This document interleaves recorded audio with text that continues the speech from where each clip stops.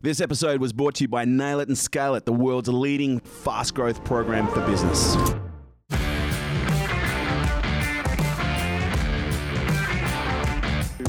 Ladies and gentlemen, it is my absolute pleasure to welcome to Unstoppable today who I just realised I interviewed her daughter about 18 months, almost 2 years ago. Riana Milne is a global life, love, trauma recovery and mindset coach who has appeared on CBS, NBC, ABC, Fox News, and as a prior advice columnist and author for top media outlets like eHarmony and Digital Romance. Riana specializes in helping those with past unconscious childhood, and this is the part that I love and trauma, heal from and transform their lives to go on to create the lives that they've deserved and have the love that they deserve. Riana, thank you so much for joining us today on Unstoppable. Well, thank you for having me. I'm really pleased to be here. Now, I know that sounds like a big CV, but I'm curious to know how you introduce yourself. So every guest that I get on the show, I always ask them this question. So let's say you come in to a dinner party. There's 8 other people at this dinner party. You don't know anybody there. And within the first 5 or 6 minutes, everybody mingles, sits down, and the room goes incredibly quiet, and the attention turns to you, and someone says to you, Riana, what do you do? How do you answer that question? Yes, it would depend on the group. However, if it's the business group, I would tell them about my business. I help successful people in business who struggle in love due to unhealed, unconscious childhood and love trauma patterns to help them create the life they desire and to have the love that they deserve. Well, you've done that once or twice. That was very articulate. I love so much about what you do, for a whole range of reasons. Obviously, I play a lot in the business and the performance space, but I think there's, success leaves clues, and there's been breadcrumbs that have been left for, I would go as far as to say, hundreds of years about the importance of, good dynamics in relationships to produce successful lives. And this is sometimes, I think, something that gets overlooked in a whole range of different areas. People pursue success in one area, but they don't realize that there are certain aspects of their life that have a 360-degree impact. So they might be, pursuing success in the area of business or sports or, some form of passion, but they may not be experiencing incredible levels of, harmony and connection at home. So getting you on today is a big deal for me because I love the stuff that you do. I love where you play. But what I'm curious to know is, why is it that relationships have such an impact on performance in people's lives? It's so important. It's one feeds into the other. If you're not happy in your primary relationship at home, if you had an argument that morning, you're going to go into work with bad energy, angry, shut down, focusing on what happened at home that morning versus focusing on the job at hand. Vice versa. If you're at work and you have a boss you don't like and you're stressed out at work with job performance quotas, stressed out, you bring that home. So then you're angry and not pleasant to your partner, and you could pick a fight over something that just doesn't even make a difference. So the life balance, home, work, and the relationship all have to be in harmony. It's super important. One can't be outstanding like success in business, and then your relationships fall apart because you won't have happiness. Do you think the way that we learn how to relate in business, or the way that we relate in business, is often an expression of how we have learned to relate at home? And if it is done more effectively, if it is done in a far more healthy and connected way, that it can have detrimental impacts on the long-term success of people's relationships in business? Oh, yeah. I mean, the messages that we heard as children, which we call trauma number 2, which would be vocal trauma or verbal. If you heard messages, for example, like, you'll amount to nothing, or I'm not going to invest in college for you, that would be a waste of my money and a waste of your time, or you'll just go to VOTEC school because you can't make it at a 4-year college. Whatever those put down messages are the messages that you have as part of your self-esteem or ego. And I'm not talking conceited ego. Everyone needs sound ego as a child, as a teenager, to go for gusto in life. For example, my daughter, Alexi Panos, and at 5 years old, she's sitting in front of the TV and sees Save the Children commercial about starving children in Africa. And she looks at me and she goes, Mom, I'm going to go save those kids one day. Now, I could have laughed at her or whatever. And I said, babe, I believe you will, because you've got a heart of gold and you're smart as can be, and you're going to figure out a way.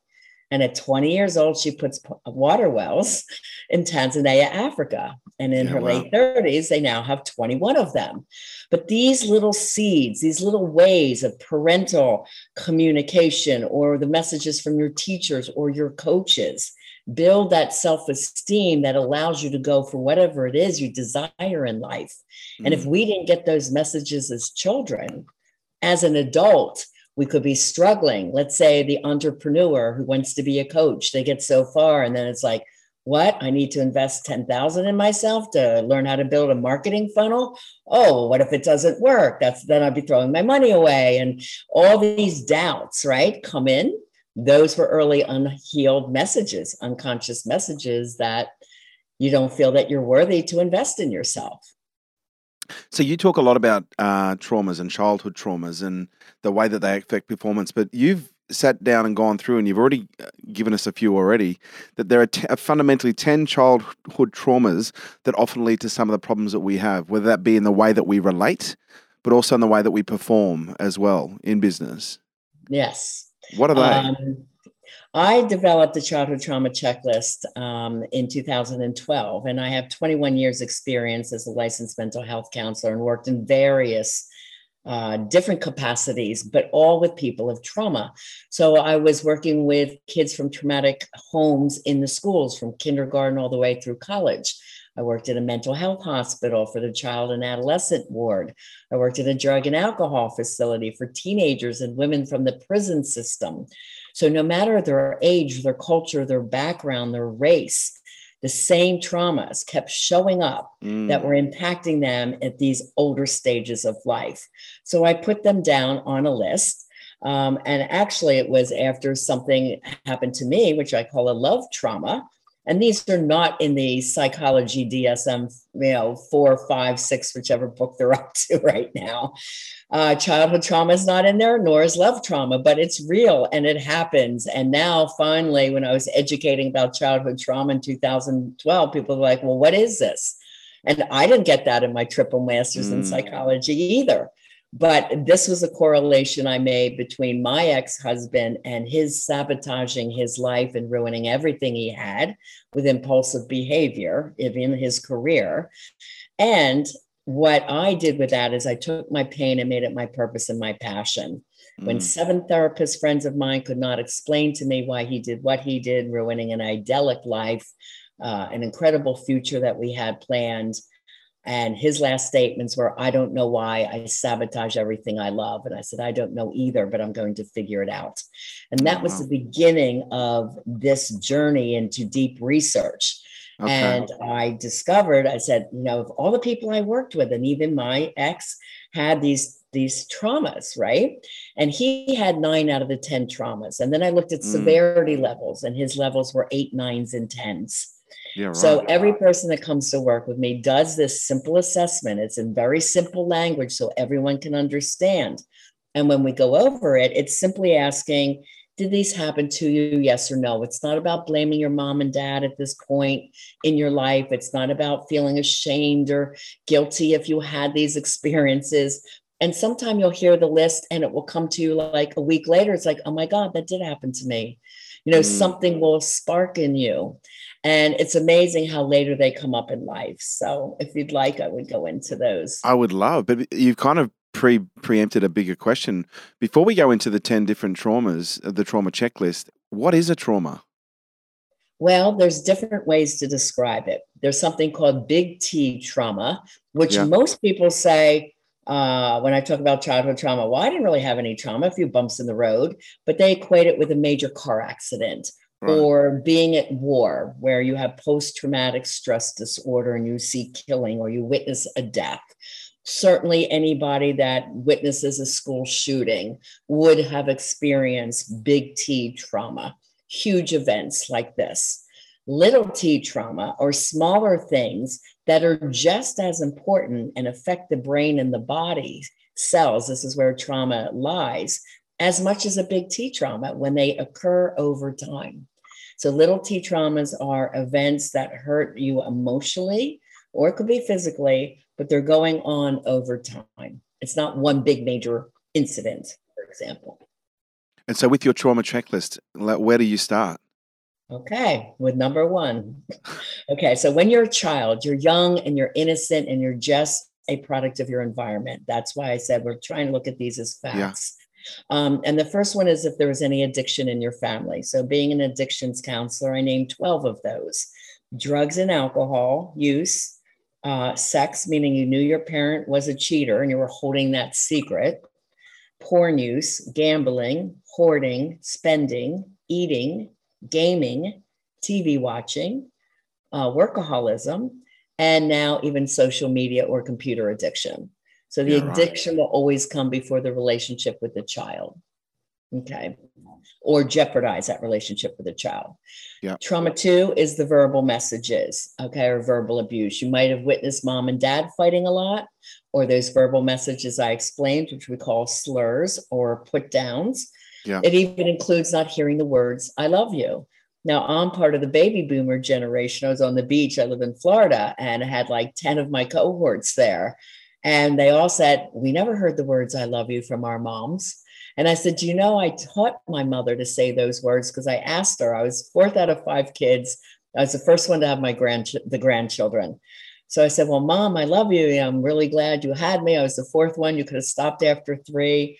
And I said, but why don't you ever tell us 5 kids that you love us? She goes, well, I show you.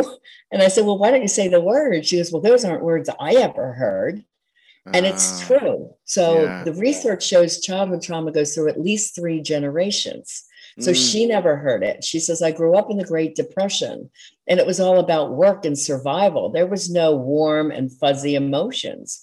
And I look at my grandmother and she was not warm and fuzzy. And I make sure with my girls, they heard the words, I love you, and had lots of hugs and kisses as I was bringing them up, because it's very important that you're affectionate with your children and give them those verbal praises, right? Those Do you think verbal messaging is often one that is overlooked? Because one of the things that I've observed in certain families, but also in certain cultures within families, is the way that they communicate is often really dysfunctional. The way that they connect using verbal messages can obviously sometimes be quite dysfunctional, because it's almost like they're sledging each other. You know, in England, they call it a good banter, where you're constantly paying each other out. You're constantly, making little digs. But I guess you could say on some cases that's normalized trauma bonding. Would you suggest? Well, it's what we call cultural or area norms. Okay. Yeah, right. And an example, I had a couple in my office. He was from the Midwest US and she was from South Philly. And I grew up outside of Philadelphia, and we're very impassioned. We talk with our hands and, we get very excited about things. And he's there, well, I'm here because she yells at me all the time. And he's really slow and mild mannered. She goes, what do you mean I yell at you? I don't yell at you.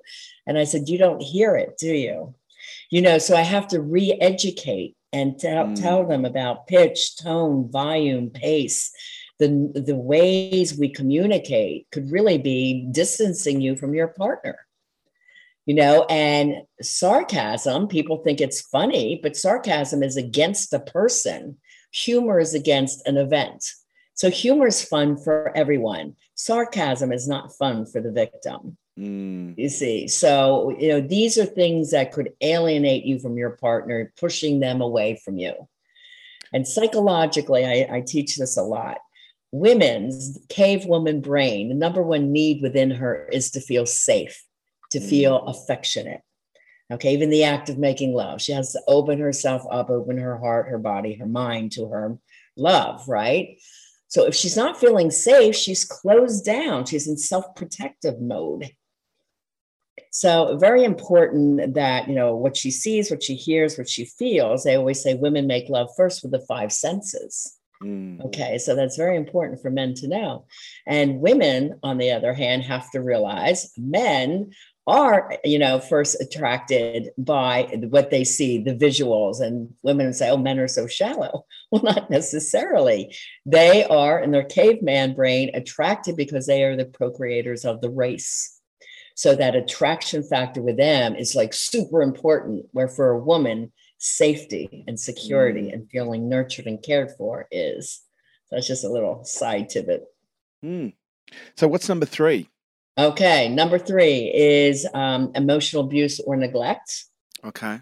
Number 4 is any physical abuse, any kind of hitting, sexual abuse, rape, or molestation. And all of these traumas could have happened at home or in your neighborhood or at your school. It's not just within the family. So your family could have been perfect and you're walking off to school and you're getting beat up every day by the town bully. Yeah, okay. Does this also encompass like emotional violence?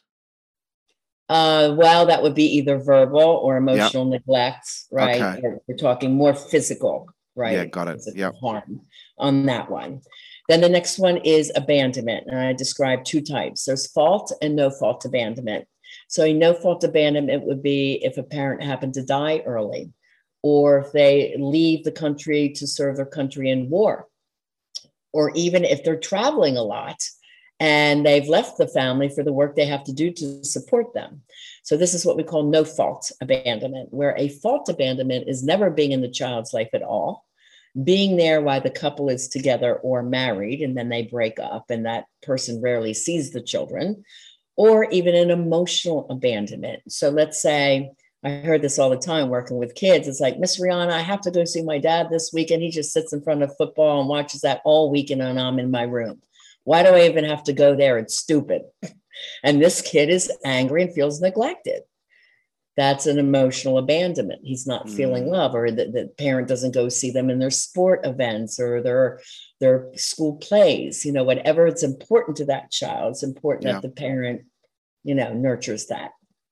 Okay. The next one is if you were part of foster care system, adopted, or had to live in another home because your parents couldn't keep you in that home. Trauma 7 is one of the most popular that people can say, yes, that happened to me. And this I call personal trauma. So this is if you were bullied, if you felt different, you might have been that overweight, chubby child or the skinny, gawky kid and called a nerd. You might have been the only African-American child in an all-Caucasian school. You might have been coming out as LGBTQ and not accepted for who you feel you are or you want to be. So this one is huge when it comes to people recognizing they're not feeling worthy about themselves. Okay, that's a big one. Right. Trauma 8 is called sibling trauma. So this is that relationship. So that sibling could have bullied you. They could have been born with a medical issue. So mom and dad had to give them more time over you. Okay. Or most commonly, you sense them that they were the golden child, the favored one. They might have been the star athlete or more handsome or beautiful, more successful in some way. And you just feel like you didn't measure up. That's sibling. Yeah, right. Number 9, there's 2. I had to bring one. There are more than 10. And this was in the later list. Yeah. But I had to bring it down because it became so rampant like 10 years ago. When I was growing up, we barely saw it, which is called community trauma. So now everyone has this trauma because we are all suffering around our world with COVID and its impact, right? So this is a community mass trauma. And look at our little people needing to go through this. They have to wear masks, or afraid if mom or dad goes to work, they might come home sick. They're hearing the news with all these horrible statistics. So this is going to play out in 10 years when they're teens and young adults. And we're going to see the impact of that. And a lot of times this is also our Mother Nature events, or floods, fires, hurricanes, mudslides that impact community at large. It is also our mass shootings, our school shootings, things like this. And this always impacts the family if it's impacting the community. But other family traumas would be if a parent is incarcerated, if you're growing up in a dangerous neighborhood, if you move a lot, like in the US, our military families move every 2 to 4 years, and that puts that child in a new school all the time, being the new kid. There's many things under family trauma, growing up with a lack of money and always hearing we don't have enough money to pay the bills, or we can't make the rent, or no, you can't have those sneakers because we don't have enough this month. So those lack messages come into play a lot in business. So how do these traumas affect the way that we relate? Because I'm going to assume perhaps different traumas affect different aspects of our relationships and the dynamics that we create. But what are the most common ones that you have seen? Because someone might be going, shit, I've got some of these traumas. Holy crap. I never realized that they were a trauma. I just thought That's how it's always done. That's how people always are. I thought everyone was just like me. So does that mean that I'm now I'm broken? Well, maybe not. No, maybe it's now just no. looking at the symptoms of how that manifests. What does that look No, like? as a matter of fact, 9 out of 10 people have at least 1 to 3 traumas. Okay. Okay. And they say the other one person is the sociopath narcissist. That's nothing's ever wrong with them. It's everybody else. Yeah. So we all have something. This is why we're all should be working on ourselves and our relationships and healing whatever past things we might have gone through. And trauma number 10, by the way, Kerwin, is that mental health issues in mom or dad. Two most difficult is bipolar or borderline personality disorder that leaves a child very anxious, like walking on eggshells, not sure what they're going to get in that personality when they get home that day. So how does this play out? And let's talk about love relationships. So if you had experience abandonment issues, you could be codependent, always counting on your partner. You could be prone to what we call these relationships. You break up, you get back together, break up, get back together. Your conscious mind, your rational mind is saying, I know they're no good for me. And then the unconscious is saying, but I really want love. Okay, I really crave the love, and maybe we can get the beginning back, right? The studies show toxic behavioral traits come out 4 to 9 months into the relationship, or after a major commitment, moving in together, engagement, marriage, or a child is born. This is usually during these transitional times when this will show up. But so the breakup, get back together cycle, that's from abandonment. And the research shows it's an average of 7 times. Holy smokes. That's under abandonment. People pleasing is big, especially a lot for women. So if she had that angry, authoritative father, just to, please him all the time, so he wouldn't yell and scream, that would keep peace in the house. So they got love by being the good little girl or always doing the right thing. Okay, so pleasing people. Later in life, I'll have a couple come to me and she goes, I do everything for my husband and my kids and they do nothing for me. They don't love me like I love them. And she's burnt out, exhausted, and resentful. And he said, well, you don't have to do all those things for me. I could do them myself, So we have to work on the boundary issues there.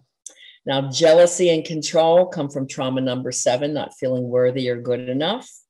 Lying and manipulation, same situation. Let's say there's a little boy, father's an alcoholic, gets a beating every day. If he's late, he's going to lie and say, oh, he's seeing the tutor. So he would get away with not getting hurt that day. So the lying becomes almost expert because that was their coping strategy. It's their survival tool. And then it becomes normalized, which we call norms, that they tend to use just unconsciously. It's everyday behavior by the time they're an adult. Perfectionism is a big one. And this can work well in the business world. But if you nitpick and you're really perfectionistic to your partner and always like putting them down or trying to change them or talk about what they're wearing, this will erode the love in the relationship. So people that have a very chaotic childhood will crave control as an adult. And at the workplace, it tends to work well. In relationships, it tends to destroy it. And there's others, like when I work with celebrities, I work with a lot of celebrities. I used to be a model and talent agent and manager for 10 years. And a lot of people have what we call imposter syndrome. They make it, they're thrilled they make it. And they have this persona of larger than life. It's the same as influencers. But then deep down, they're like, I don't know why I have this, or I don't deserve this. Or they start drinking or sabotaging their success because inwardly they don't feel that they deserve it. That's so compatibility versus chemistry. I've noticed in certain relationships that some people, when they get together, they seem to have a little bit of a spark, and we call that chemistry. And sometimes it's a personality, sometimes it's a dynamic, sometimes it's a sexual aspect to it. But oftentimes, and I'm not sure if this is just me, but I've seen where there's high chemical charge, there's often a lot of that roller coaster nature. A lot of ups, a lot of downs, a lot of excitements, a lot of make-up sex, a lot of fighting. But then I've kind of noticed on the other side of the boat that there are certain relationships that are built on a little bit more of compatibility. And they don't seem to be, from the outside, as exciting because they're not having the fights, they're not having the ups, they're not having the downs, but there is greater levels of, I guess, what you'd call values that are shared or values that are connected. So I'm just curious, with all the work that you've done, have you seen any correlation between what I would call chemistry versus compatibility? You know, because when I talk about this, I've had people say, well, you know, I like to have that spark. And I'm saying, well, it's not that you can't have both, but if you're just relying on one, that's going to be, you know, potentially quite unhealthy. Is this something you've seen pop up in the work that you do? Yes, I talk a lot about this. Chemistry is one of the worst ways to fall in love, gang. Okay. So what is happening there? The brain likes homeostasis. In other words, what it knows from your past, from those childhood patterns that are forming. So unconsciously, it's looking for that cheap drama from the past. Or have you ever heard the woman say, I swear I'd never fall in love with an alcoholic because my dad was one. And she falls in with someone that has an addiction issue, whether it's alcohol or pot, whatever it's going to be. But there's an addiction issue there. So, you know, this is what we call relationship repetition syndrome. You keep picking the same type of personality type over and over again, leading to heartache.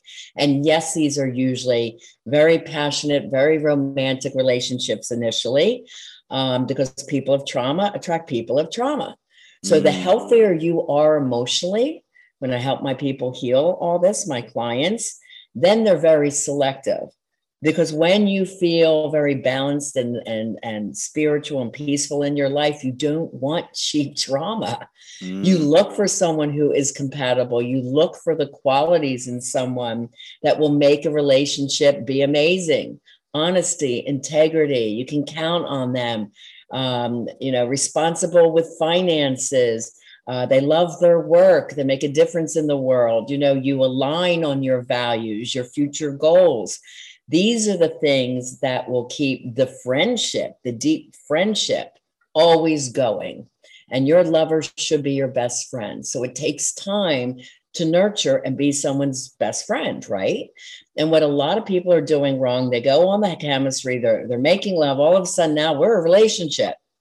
And they don't even have any of these things, the deeper, real important things aligned. And yes, there has to be an attraction factor. You have to make love to this person. So there has to be an attraction factor. But if all the other things are gone, that's the cake. The chemistry, the attraction is the icing on the cake. Without the cake, you've got nothing. So what do you say to the people because I've had people say this to me, but I just find, you know, certain relationships very boring. And I say, well, sometimes healthy can be quite boring, you know, because there's peaceful. It's peaceful, yeah. Peaceful. But you can find excitement in other ways. That's correct. It's the activities you do together. So whether you travel or you skydive or you hike, you're boating, you know, you're dancing, then the activities becomes the fun with your best friend, your best buddy, right? And they're your passion too.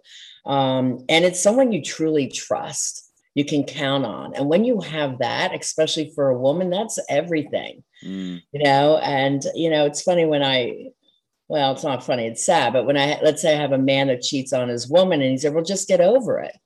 You know, that once the trust is gone, it's very hard to get it back. Again, because she's safety driven. She wants that ability to count on that person. So, I mean, the qualities are everything to make a sustainable relationship. And the research shows, I'm a spiritual person, you know, my kids, they're spiritual people. And the more spiritual you are, and I don't mean religious practice, I mean spiritual in the way you are being 24/7, how you carry yourself in life, that forms the longest and the happiest relationships, two spiritual people. That's so true. Yeah. So maybe there's some people listening to this who are going, fuck, okay, tick, tick, tick, tick. There's a few ticks in here.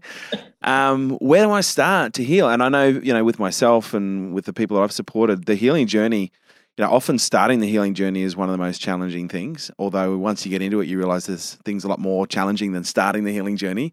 But it's not until you get in there that you are able to. But where do you suggest people should start? Because I think that's a fair question. Yeah. I mean, I hear all the time. I've been 7 years of therapy, and when I do a discovery session, which is 1 hour, it's like I learn more in 1 hour than I have in 7 years of therapy.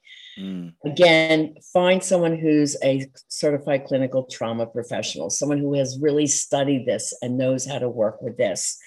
It's very deep. It does involve mental health.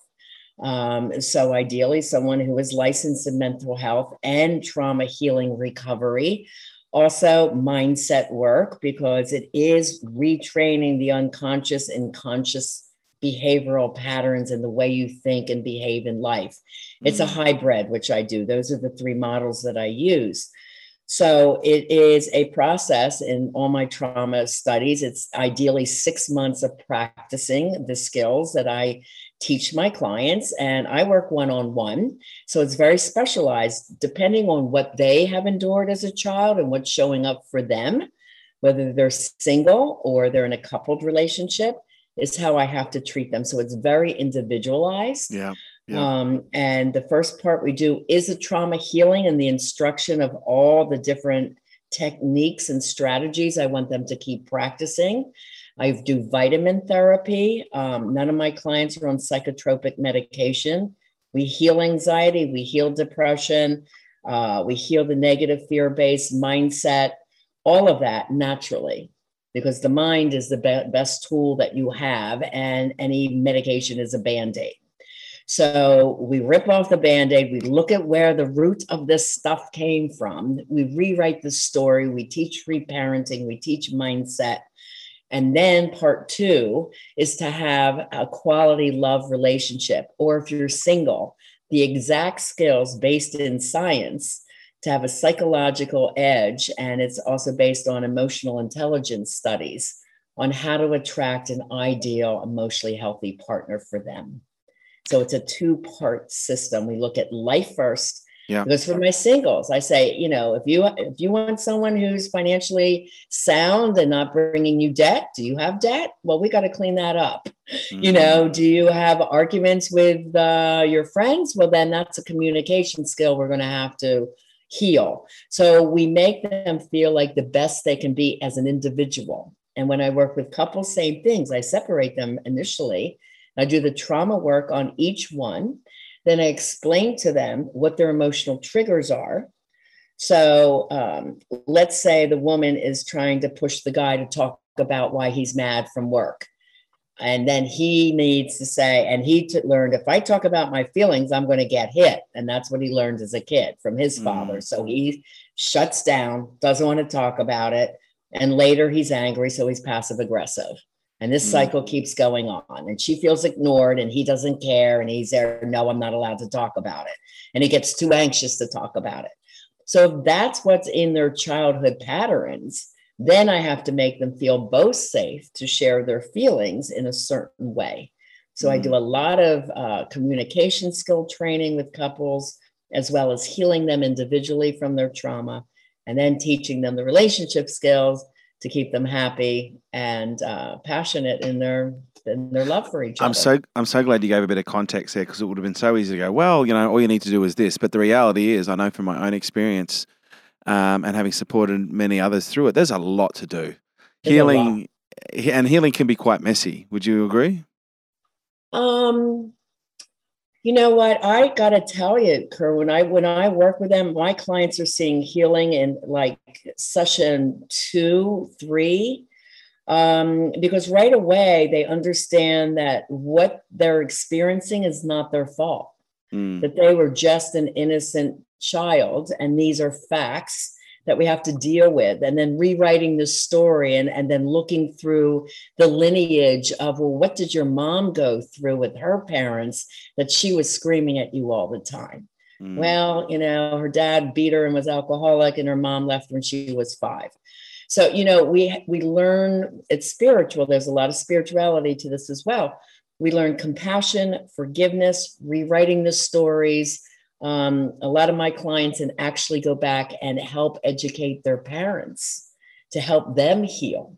It's really quite remarkable to see that. And they do it in such a kind, empowered, and loving way. Like they find their voices, the parent that they could never say anything to. they are now instructing them to be in a certain way. Like I had a female whose mother was always critical to her. There was a big dinner party like 2 months ago, and she's sitting there, and right in front of 16 people, she starts picking on her again. And she goes, Mom, at this point, when I was a kid, it was kind of cute and funny, but we're both women now. Why aren't we more supportive of each other at this stage of life? And she said it kind and loving and calm. And a couple of the others said, yeah, let's just keep it peaceful and loving tonight. So she kindly instructed her that this is no longer appropriate. Yeah, I love that. So they find their voices. Riana, I've loved talking to you today. I think it's fair to say we could keep going for a long time, but where can people find out more about you? I know you've written a couple of books as well. Yeah, I'll tell you all about that. RianaMilne.com is my website, and that's the best place to start. My number one bestseller, Love Beyond Your Dreams, Break Free of Toxic Relationships to Have Your Love, the Love You Deserve. And the sister book, it goes with it, is called Live Beyond Your Dreams, From Fear and Doubt to Personal Power, Purpose, and Success. So Live is about the mindset for success in all areas of your life. And Love is about successful relationships. So you can get the first 60 pages free on my website. Nice. While you're there, I have free love tests for singles and couples and a free ebook going into the childhood trauma dynamics, a whole lot more. And then my podcast is Lessons in Life and Love with Coach Riana Milne. And I think I have 106 shows out there. And you can hear that on every podcast platform, as well as on my YouTube channel. Riana, that is phenomenal. Thank you so much for what you do. I've really enjoyed this conversation today. And what can I say? Your daughter has clearly got your beautiful looks. I can see a lot of her in you, and it must be so. You must be so proud to see her going on to do the stuff that she's doing now. When we talk about success, since your show is all about success in many life areas, it is a balanced world when we look back, right? And like I said, I'm a baby boomer now. I'm so proud of my two daughters and the way they live their lives, the mothers that they've become, the successful, amazing entrepreneurs that they are. They're out there changing the world in the way that they love and they know how. I love that I work with clients that I can help transform their lives, right? So when you look at what is success, it's that inner light, that inner joy where every part of your life that you've touched in some way is thriving. And I want to encourage the listeners today, start today to create that life you really desire. And with that will then come the love that you deserve. So Fantastic. Don't wait. Thank you so much. Ladies and gentlemen, Riana Milne.